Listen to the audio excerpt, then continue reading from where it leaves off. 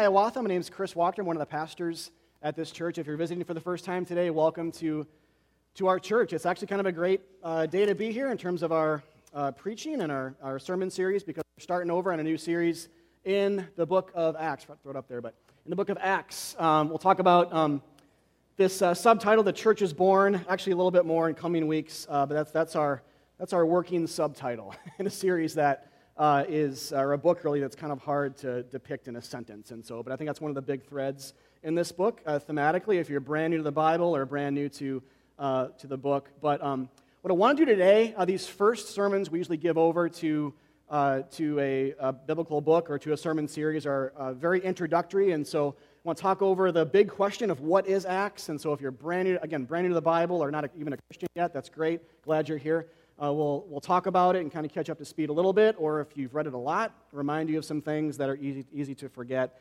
and some, I think, groundbreaking or just things that the book is predicated on or built on. So we'll spend a little bit of time in that, but really we always say this, but these aren't really classes. We don't just teach on Sunday mornings. We also want to preach, and so we're going to preach the first 5 verses as well of the book of Acts and get there hopefully pretty quickly here and spend most of our time in Acts 1, chapter 1, verses 1 to 5. And so today is just an introduction to the book of Acts. It'll be a little bit different, kind of hodgepodgey in terms of the stuff we talk about. The book of Acts is part 2 to the Gospel of Luke. I'll get to that here in a second, but if those of you are aware of what the Gospel of Luke is, it's kind of the second part of a two-part volume, essentially, a 2-volume set. So first, what is Acts? Acts is the 5th book of the New Testament. Going to get your bearings there. It's right before Romans, right after John in the New Testament. It is the last historical book of the Bible by genre. So the Bible consists of different types of books, like there are history books, and there are poetry books. There are apocalyptic books. There are letters in the Bible. This is the last one of the history books of the Bible. So I mean spanning all the way to the Old Testament as well, into the New. This is the last history book. The rest of the Bible, or the New Testament, is letters written to the church and different kinds of, they vary in terms of length and size and type, but they're essentially all letters. Luke is the author. So the first thing I want to talk about here is Luke wrote the book in the 1st century, just decades after Jesus rose from the dead. Now, Lucan authorship is not really argued. There's a plethora of internal and external evidence for this. If you want more on that or interested in things like date and occasion and authorship and all that stuff, I meant to mention this earlier, but if you want more than what I'm going to say here, please talk to me. I'd love to pass on more stuff to you to read, or we can just talk if you want to talk over coffee about this stuff. I'm not going to spend a ton here, but still a few important things. But anyway, it was written just decades after Jesus rose from the dead by this guy named Luke. Luke was an associate or friend of the apostle Paul's, who's also called Saul in the New Testament. He actually is the guy, he's one of the main characters of this book. We'll meet him a little bit later on and look at his conversion story in Acts chapter 9. He comes up in Acts 7 as well, but Acts chapter 9 is when he basically converts from being a Christian murderer to a Christian himself, and who writes a half of the New Testament. So really cool, kind of paradigmatic conversion story that we'll spend a lot of time in. Luke was a friend of this guy, Paul. Luke was a Middle Eastern man, probably goes without saying, but he was not a white American. So it's good for us to kind of have our bearings here in terms of just the global aspect of Christianity. He was a Middle Eastern, non-white American man who, and every biblical author was. So it's not like saying a lot, but it's good for us to remember this. The international feel of the Bible and how it was comprised. He was a doctor, a physician, according to Colossians 4:14, who likely knew Mark. Mark was another one of the gospel writers. We say gospel, capital G, gospel means Matthew, Mark, Luke, and John, the first 4 books of the New Testament. And so we say gospels, kind of capital G gospel, we mean that section of the New Testament. So the books that kind of give themselves over to Jesus' birth and his ministry, his baptism, his healings, his teachings, and ultimately his death and resurrection and ascension. So the Gospel of Mark, and the guy who wrote that book was a peer with Luke. Luke was a Gentile. He was a non-Jewish guy, the only Gentile author of a biblical book, which is kind of interesting as well. And he was in that at pains to show how the gospel was for all, not just Jewish people who believed in Jesus Christ and who were Messianic Jews, I guess, for lack of a better phrase. Not just them, but for the nations. So God always had the nations in mind when humanity fell away from him. This is just a big component to the biblical storyline.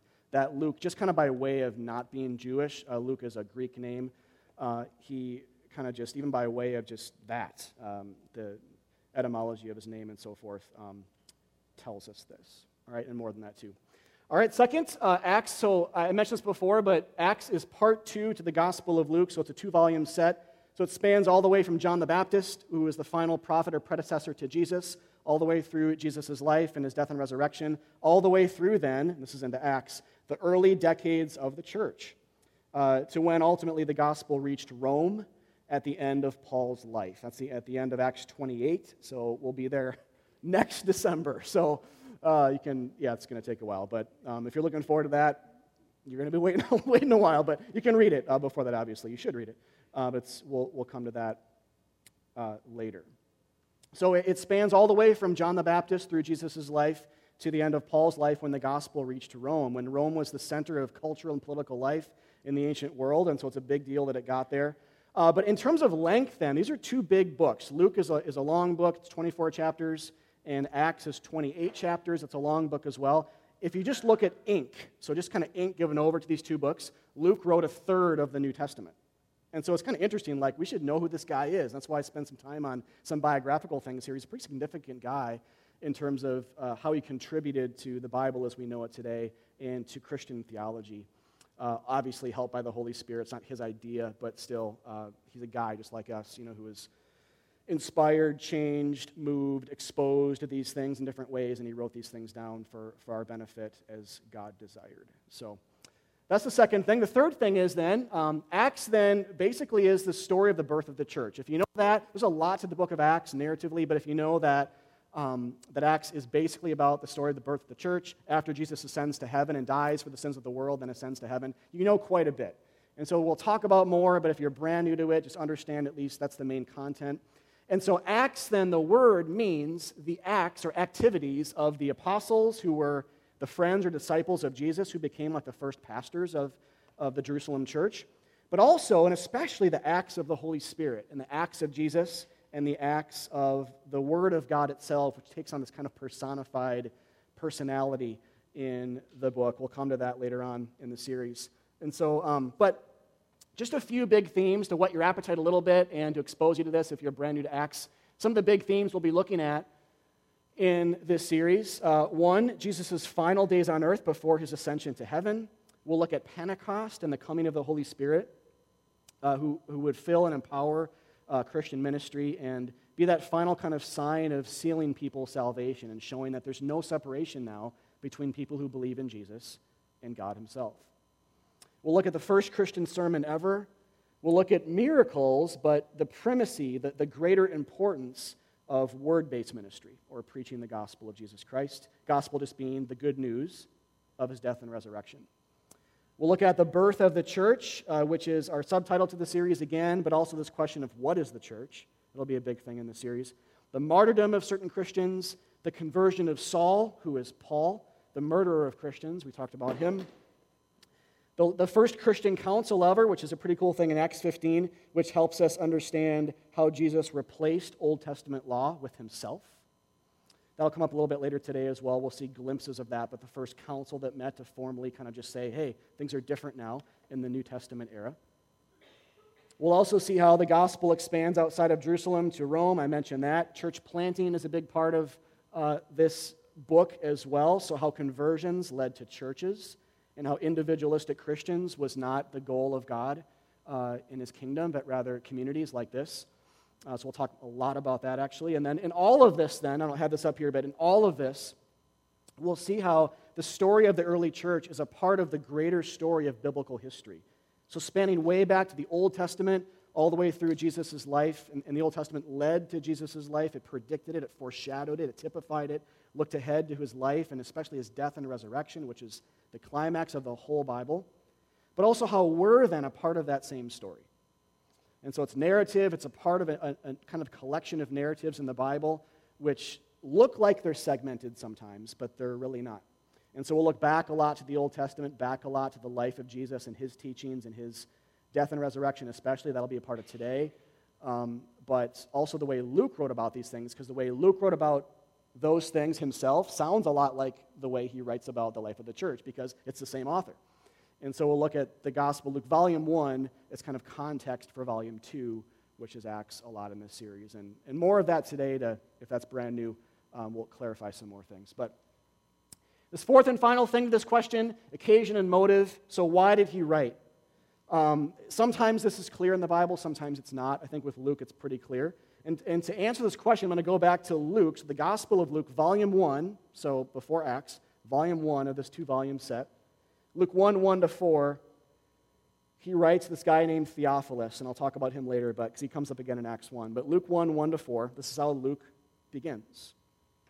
Verse 1, "Inasmuch as many have undertaken to compile a narrative of the things that have been accomplished among us, just as those who from the beginning were eyewitnesses and ministers of the word have delivered them to us, it seemed good to me also, having followed all these things closely for some time past, to write an orderly account for you, most excellent Theophilus, that you may have certainty concerning the things you have been taught." So a couple of quick things here on occasion and motive that I think speak to this whole volume, so it speaks to Acts as well, is first note how, this is a really cool thing as we look at the character and person of Luke. Luke was a very careful observer of things. He was a historian. He was really an academic in a lot of ways, a Christian, he was a doctor, and a Christian who cared to write these things down with the help of others who saw them firsthand with their own eyes, so people like Mark, who I mentioned before, but also the help of the Holy Spirit of God. And this is what Christians believe about the Bible. We believe people penned the words, but the Holy Spirit inspired them. And so in that ways, they're accurate, they're perfect, they're truth-filled, they're God-intended. And so then he says here, though, which is a really interesting phrase at the bottom, or in verse 4, he says, "so that we would have certainty." And so Christians here, Luke clearly is a Christian guy, like many of us in the room are. Christians aren't just concerned, care about truth and history, not speculation and myth. So Christians, with the idea of certainty here, we care about truth and history, not mythology and not speculation. And we also care about accomplished things. So Christians aren't, as he says here too, like he says, we've heard about these things that Jesus has done and that have been accomplished among us in verse 1. So we care and are concerned with events, but also things that were accomplished through those events. In other words, Jesus has accomplished salvation for sinners, for us. And we can also know for certain then what transpired. This is Luke's motives. We can know for certain what transpired, and we can put our trust or faith or dependence in Jesus Christ for the forgiveness of our sins. That's his motive. That's why he's writing this to this one guy, Theophilus, who is like basically a picture of all of us. It's not just for him. Originally it was, but it is for all people, really for all time, wherever we're at. So, all right, so that's basically a little bit on occasion motive as well. We'll talk more in Acts 1 here in a second because it comes out, I think, afresh, and we'll talk about some of these themes about certainty and about Luke has this scientific way of looking at Scripture, but I think Acts 1 also has this kind of poetic, linguistic way of talking about the gospel as well. And so if you lean kind of science-y or lean a little bit more analytical, Luke's a great guy. Luke's a great guy to read in the Bible. But if you lean poetic and linguistic or symbolic, there's a lot of that too as God sort of intended through him. And so we'll see kind of in the obvious, the analytical, but also in the not-so-obvious today, we'll learn a lot about Christ and a lot about the gospel itself just by the way he introduces the whole book. So that's the main goal. So Acts 1, 1-5, let's dive right in and spend the rest of our time looking at this. So verse 1, here we go. In the first book, which remember is the Gospel of Luke, so in the first book, O Theophilus, there's his name again, I have dealt with all that Jesus began to do and teach until the day when he was taken up after he had given commands through the Holy Spirit to the apostles whom he had chosen. He presented himself alive to them after his suffering by many proofs, appearing to them during 40 days and speaking about the kingdom of God. And while staying with them, he ordered them not to depart from Jerusalem, but to wait for the promise of the Father, which, he said, you heard from me, for John baptized with water, but you will be baptized with the Holy Spirit not many days from now. All right, so a quick word on timeline, especially if you're privy to the end of Luke, if you've read that, and even just the way this is worded, it's a little bit anachronistic, and so he's not trying to be super chronological here. He overlaps, and so the timeline's a bit funky. Basically, he's overlapping the end of Luke with the beginning of Acts, and so it's not super important to understand that, but it's just the way this is worded, and if you read Luke recently, it might sound like, hey, I thought Jesus already was raised. These next 2 weeks, he's going to go back and talk more about Christ's ascension into heaven, and more about what he said to his disciples when he was with them for those 40 days in between his resurrection and his ascension into heaven. So we'll be overlapping a bit before going on to some brand new material, kind of like week 3 or so from now. With that said, though, it's still kind of unique the way he writes. All right, so today what I want to do is talk about just 3 quick things, glimpses of the gospel in Acts 1:1-5. So I kind of talked about that before. There's different ways that he does this, and the text kind of gives itself over to the analytical, but also the poetic. Glimpses of the gospel. So what do we learn about Christianity? What do we learn about Jesus here? What do we learn about the kingdom of God, what it means to be a Christian, the center of the faith, and then what's peripheral, what's sort of outer ring, but what's bullseye? We'll talk some about that as well. There's a lot here. Actually, there's a lot more to what I'm going to say, but some of the big things we'll dive into now. So 3 big things. If you want to follow along on that insert I put in the worship folder, feel free if you're a note taker or just want to know where we're going, but this will all be on screen. So, all right, glimpses of the gospel in Acts 1:1-5. The first thing is pretty quick, but just note how this book begins. It's really cool. It just starts with a guy telling another guy about this Jesus guy. That's how it starts. That's really what the whole book is. It's one guy talking to someone else, real people who really lived 2,000 years ago, Luke talking to Theophilus about Jesus.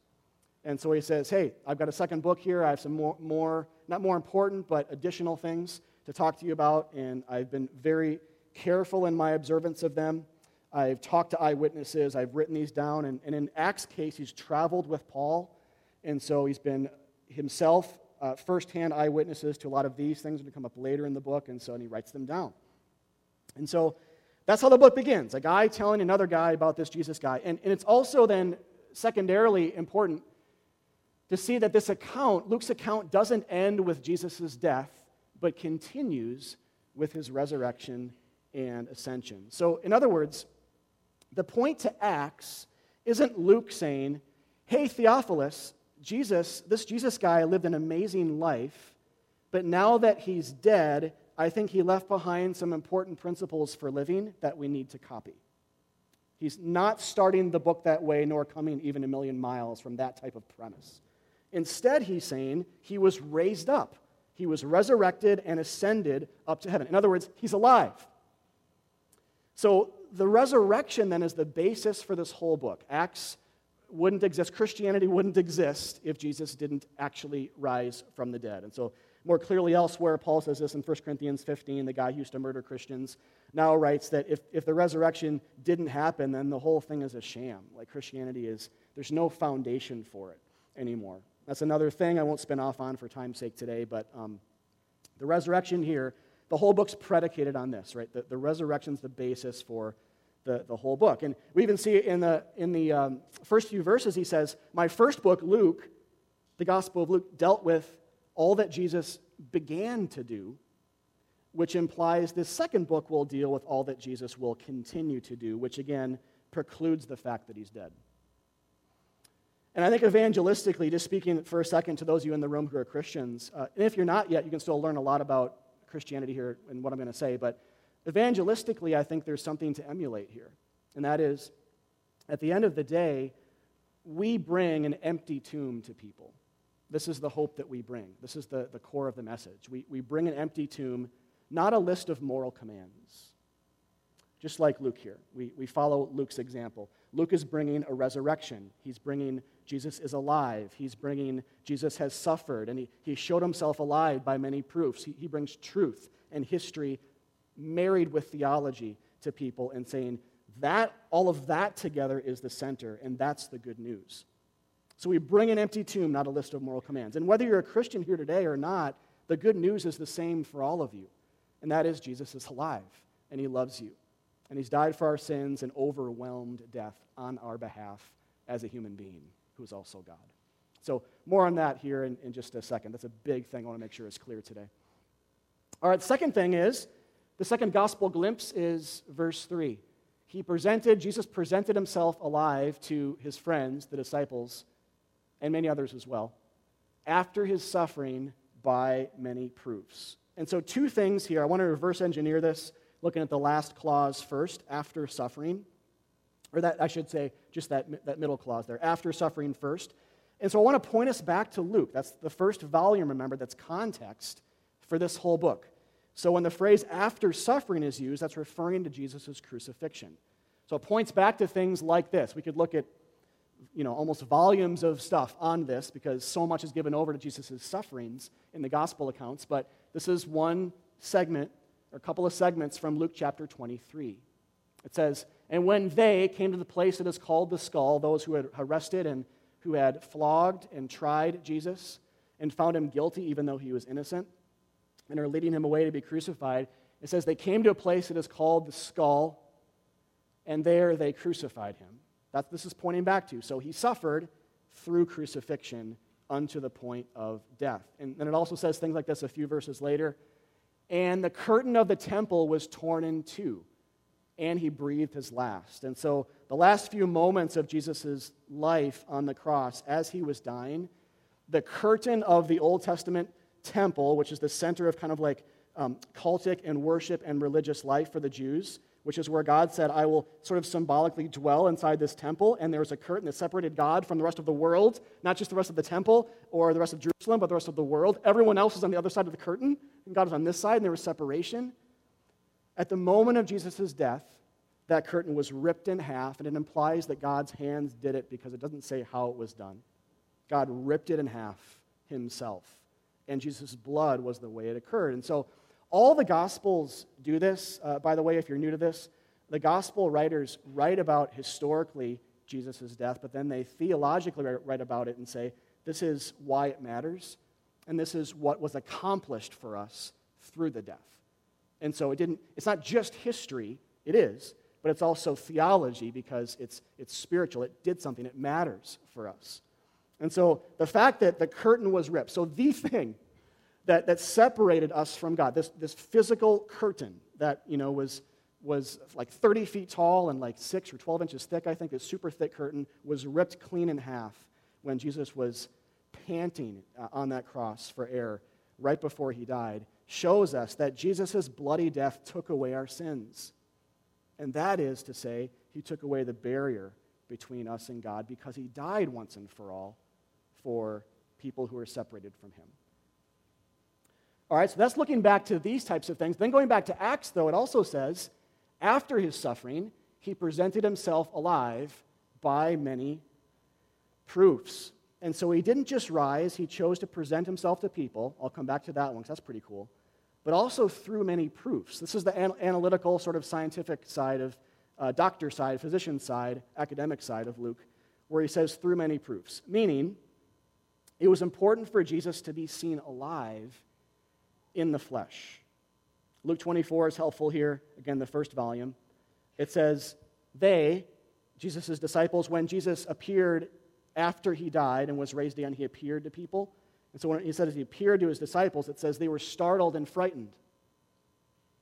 They were startled and they were frightened, thinking they saw a ghost. Jesus said to them, "Why are you troubled, and why do doubts arise in your minds? Look at my hands and my feet. It is I myself. Touch me and see. A ghost does not have flesh and bones, as you see I have."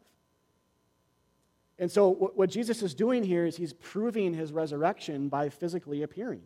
He proves it by eating with people, because spirits or ghosts or hallucinations don't actually eat food. And so he proves it by eating with people. He shows his scars and his hands and his feet and his side to people. And in one case, to Thomas, one of his disciples, he says, "Touch them. Know that it's me."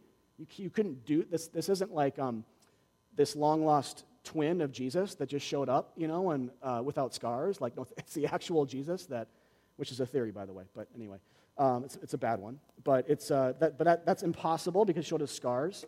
And he appeared to many people at once. It actually says in the Bible to 500 people at one time in one instance, so that the hallucination theory, the idea that people just hallucinated seeing him, couldn't be posited. And many other proofs. But it says here, by many proofs. So again, Luke is bringing an actual resurrection to Theophilus and to us. Not a metaphorical phoenix-like story about rising from the ashes of our circumstances. That's not Christianity. It's not this idea of, well, the resurrection didn't really happen, but maybe it's a good story about just kind of pulling ourselves up by our bootstraps and just, rising like the phoenix and just kind of going after things. That's actually the opposite of Christianity. So if that's a notion you've had, just allow this to kind of correct and speak what is actually true about Christianity to you, because that's actually contradictory, you could say, to what the true gospel is. So Luke brings an actual resurrection, and really I think brings Theophilus to a God who's full of love and a God who slayed death for us. And that might be actually the most important thing of all here, is that Jesus did, in fact, present himself to people, resurrected. Like, think about that. Isn't that incredible that he took time to do that? That he lovingly revealed himself to people and just showed up. I mean, it exudes mercy, I think, and love and care. And it, just by way of saying, hey, Jesus did this, it tells us that the resurrection should matter to us, because otherwise, why appear to anybody? In other words, he doesn't just go from resurrection to ascension without the appearances, as if his death and resurrection were self-serving entirely. But he first appears to frightened, doubt-filled sinners and says, look, I'm alive. Your salvation can be seen in my scars and now in my living flesh and bone body. In other words, and I said this before, not in the law or the old code of commandments.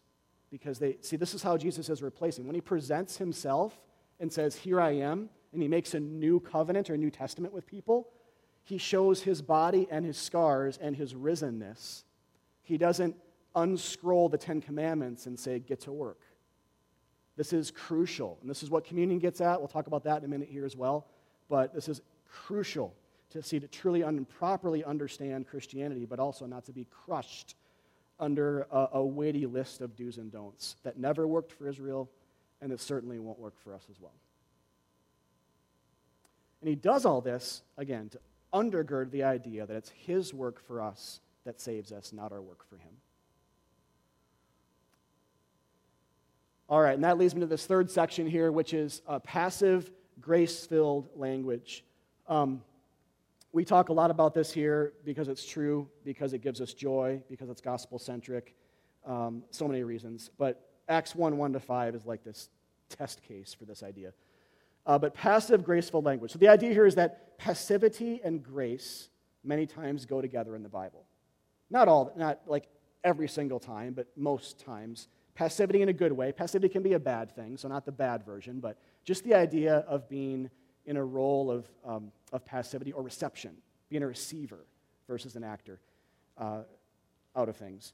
Passivity and grace many times go together. So not to the exclusion of activity. I mean, we're in a book called Acts, right? So, I mean, the church does a lot by the power of the Holy Spirit, and we'll talk a lot about that in this series. But so not to the exclusion or to denounce the idea of acting or doing things as Christians, but rather as a way to show us that God acts for our good, and we don't act for his good. And so there's a ton of examples here in this. I've highlighted the main ones. I'll walk through them with you really quick and highlight a couple. But just a few things we see here. I've already talked about how Jesus presented himself to people. And it also says, secondarily here, which is related, Jesus appeared to them. So Jesus wasn't found. And actually one of the most important things to understand about Jesus' post-resurrection appearances to people, this is how all of the gospel accounts end, at least most of them. They end with Jesus appearing to people. In every single instance of that happening in the Bible, Jesus is the one who appears to people, not people to Jesus. It's always Jesus chasing down, finding people who are cowering in fear in a locked room. So sometimes he passes miraculously through locked doors and walls to be with people he loves and to reveal himself raised. Other times he finds them walking down on a road and just depressed because they think he's still dead. Other times he just appears in the breaking of bread and eating of fish with his disciples. But it's always Jesus appearing to people. It's never Jesus or never people finding him and appearing to him.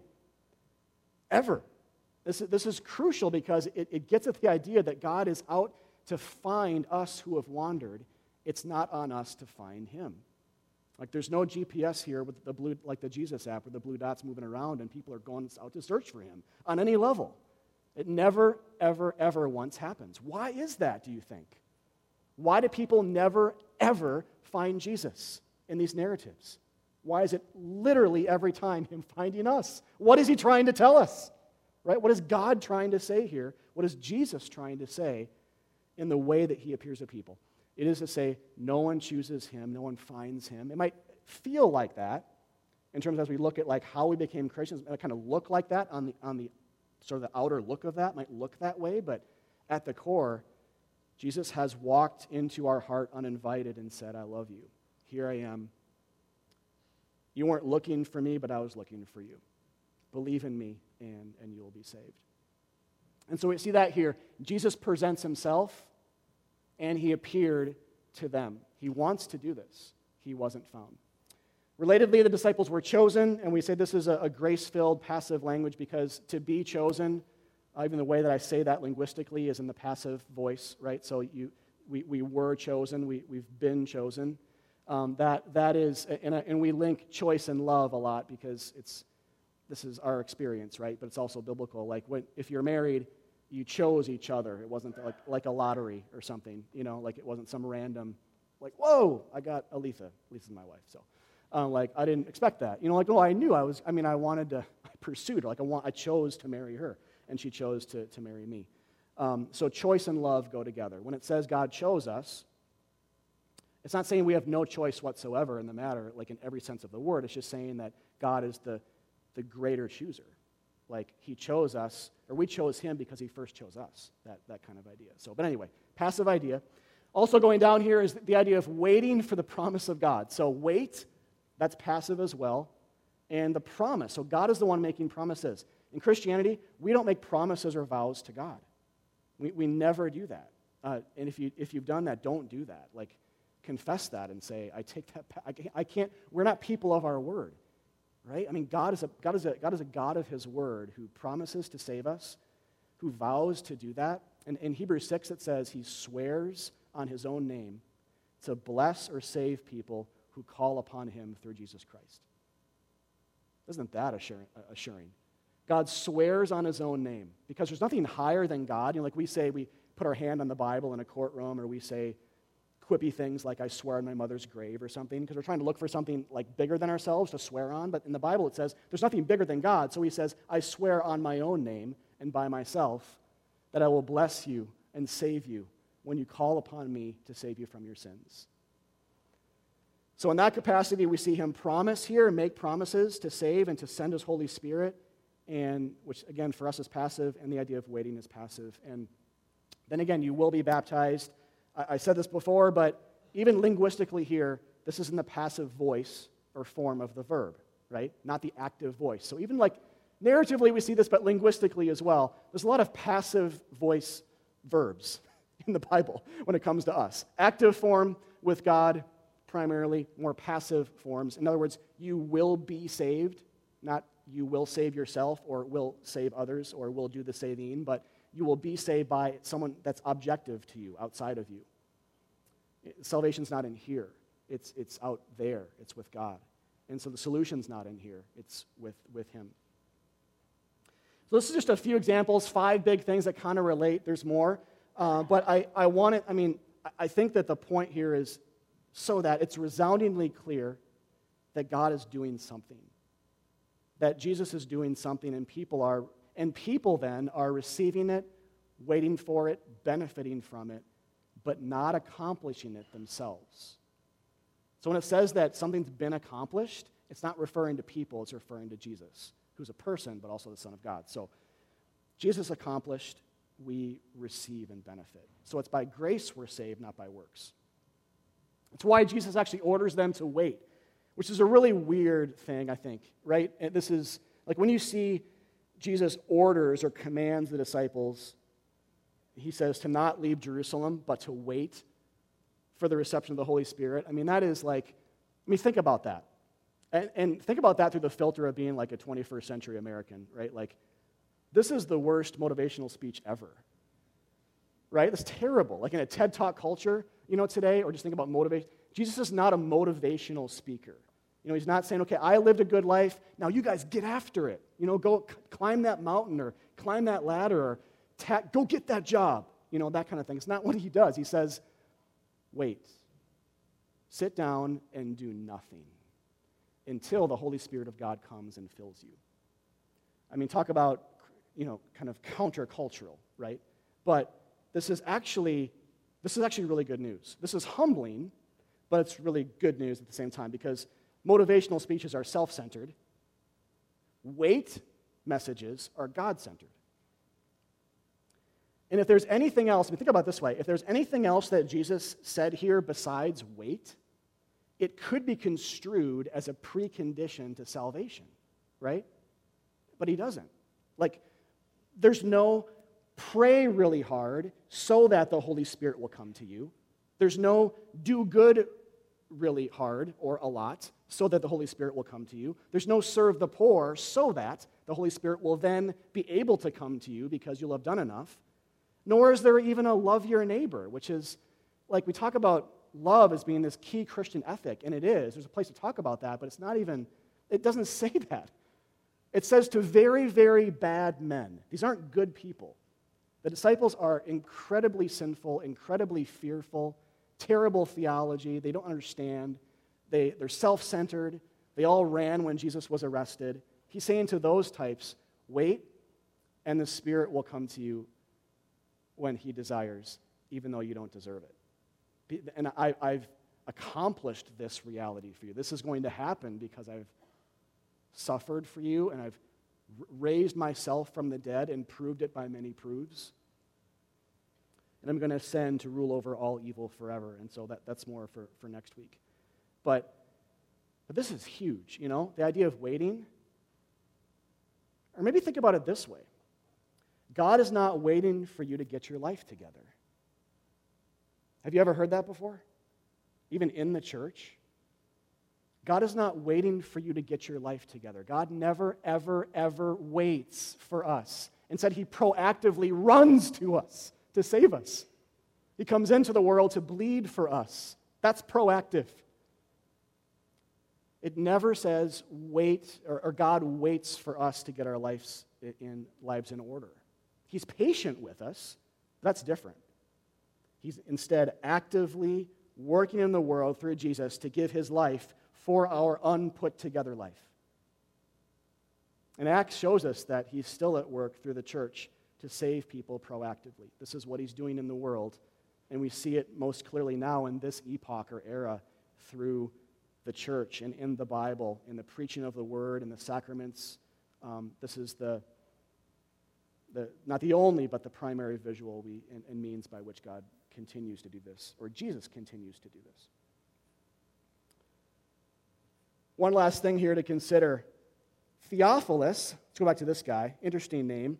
Theophilus means lover of God. So theos in the Greek is God, and philo is love. And so think of Philadelphia, Adelphos is brother, city of brotherly love, and then phila means the love, so city of brotherly love. But Theophilus means lover of God. And so when you look at this word, and a lot of people have written a lot about this, some voices say that this means that this book, Acts, is for people who love God. This book is for people who love God. But I completely disagree with that. One, no one loves God, Romans 3 says, so it's problematic. But here's a question. If that's true, though, why then is this risen Jesus needed? If Theophilus is actually loving God, properly or healthily, why does he need this book at all? Why does he need a resurrection? Why does he need Jesus' scars? I think that Theophilus then tells us that something more than vaguely loving God is needed. Instead, we need God to love us. We need an atoning death and a vindicating resurrection. So this book is addressed to a God lover, but notice how it quickly moves on to a God who loved us to hell and back. The center of the faith is not love God, love people, contrary to what you may have heard. The center of Christianity is not love God, love people. That's on us. That's the center of the Old Testament law, which never worked, and it gave way to a better law, which wasn't really a law, it was just a gospel or a reality that Jesus loved unlovable people. So the center now is Christ's bloody death and resurrection. So think about it this way. It's almost like Luke then is writing, Theophilus, you may have been told all your life that you were a God-loving, God-fearing man. So, just think about that for a second. Like, if your name means lover of God, and like you screw up or something, are people like, oh my gosh, do your name, or something? Or maybe they're thinking, he's a hoity-toity guy. He's named lover of God. He's just, whatever. He's just a religious guy, and everyone loves him, and blah, blah, blah. So whatever it is, like for his whole life, maybe he was getting these kinds of like subtle jabs or something like this. But Luke maybe writes, Theophilus, maybe all your life you were told that you were a God-loving, God-fearing man, per your name's meaning. But I have good news for you. None of that really matters. There is a God who loves you way more than you love him, infinitely more. And he just died for you, and he just rose for you. Let's talk some more about him. That, I think, is the introduction to Luke, or Acts. Another way to look at it is Theophilus, being a God lover is not enough. It's not enough. Loving God, loving people is not enough. It was replaced for a reason, and it's too self-centered. The center of the faith is not love God, love people. It's not Theophilus. It moves on from his name to the name above all names, which is Jesus Christ, right?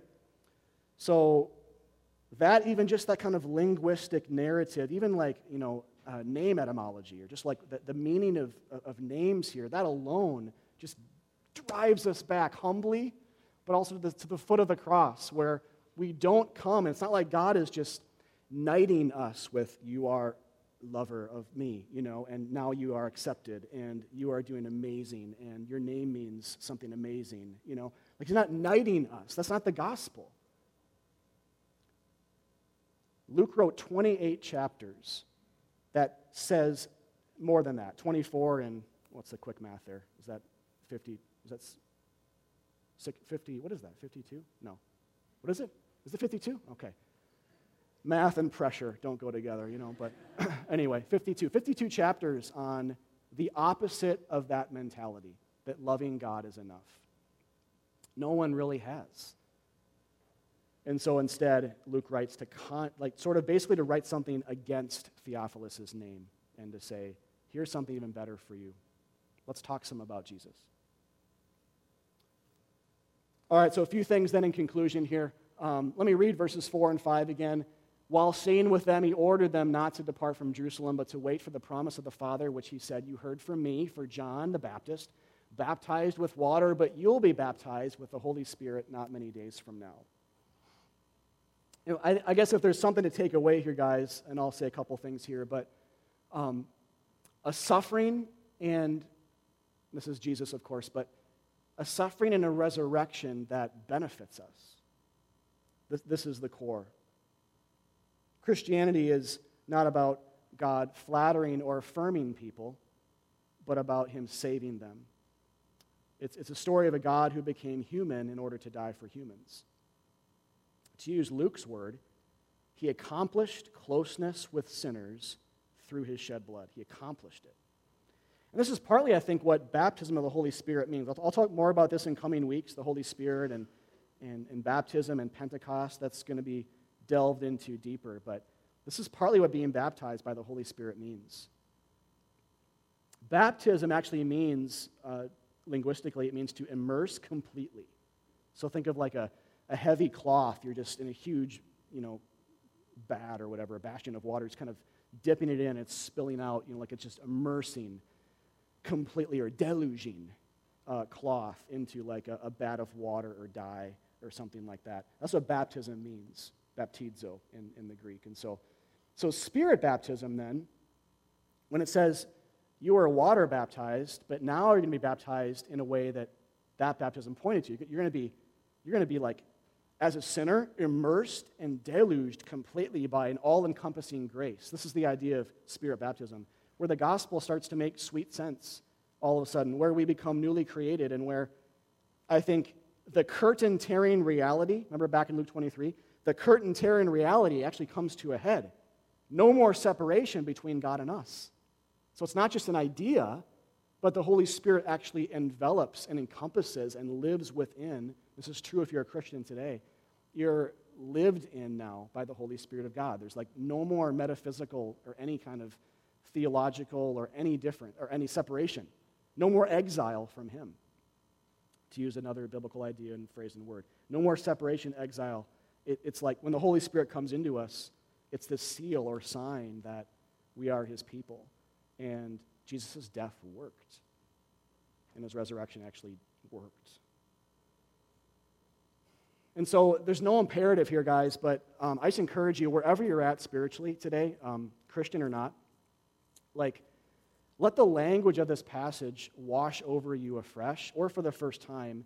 And it might be like instructive in some ways, like you're thinking, I didn't know that that was the center of the faith. I didn't know that Jesus' death had to be actual, historical, physical, or I didn't know that was the center, or, man, a lot is left out, or something like that, or maybe whatever it is.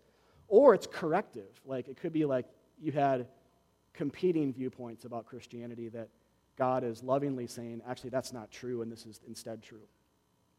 This is what I'm really like. And then I think, and we always say this, or at least imply this, but Jesus is alive in these words. Like when we read the Bible together, when it's preached or read or prayed through or sung, He's alive in these words to tell us what He's like and what the gospel is. His death and resurrection accomplished something. He wasn't, in other words, Jesus wasn't a magician who performed tricks for our entertainment, but rather He was a Savior who performed miracles for our benefit. So, like He healed the deaf so they could hear, He later died for the sinner, the spiritually deaf, so they could be with God and hear His voice again. See, it benefits. It doesn't just happen. It's not a trick, not a circus. Like, wow, watch this now. Watch me turn this water into wine. Poof, it benefited. It told a story. It glorified His name. It made us realize it's not about us. It drew us to follow Him all the way to Jerusalem, where He would, by us, I mean collectively here, inclusively, but us just being like the disciples and all those people in the stories, follow Him to Jerusalem to watch Him die on the cross, because that's the culmination of history and the end game to the whole of the biblical narrative. So, Christian in the room, remember this Jesus and be filled with joy. And to those of you who aren't Christians yet, believe in this Jesus and you will be saved. Let me pray for us. Father, thank You for this word. Thank You for Acts. Looking forward to this. I pray as a church, God, we would be ready and just willing to hear and to be taught and corrected and informed on things that maybe we just were never aware of or had just some bad information on or something. But tell us what You're like. I pray for these next 13 months together. Tell us what You're like and inform us what the gospel is and what it isn't. Show us, God, through story, but also through careful analysis and scientific ways of writing. Show us what the resurrection really meant. Show us what the church is. Show us how You use martyrdom and suffering and death, just like Jesus is, to bring about great good in the world. And show us many more things, God, in this series. Change our church and our lives, and we just pray for more people to understand this and hear this. None of us deserve it. None of us have found this. We're just poster children for grace and evidence that, man, the Holy Spirit must really be at work, because not so great people are being saved all the time. And not very smart people, not very intelligent people, not very good people, not very kind people, not very clean people. As Your word says all over the place. Man, it's good news, but we pray for more of that and for thankfulness in our hearts. In Christ's name we pray. Amen. Guys, a couple quick things on the rest of our service.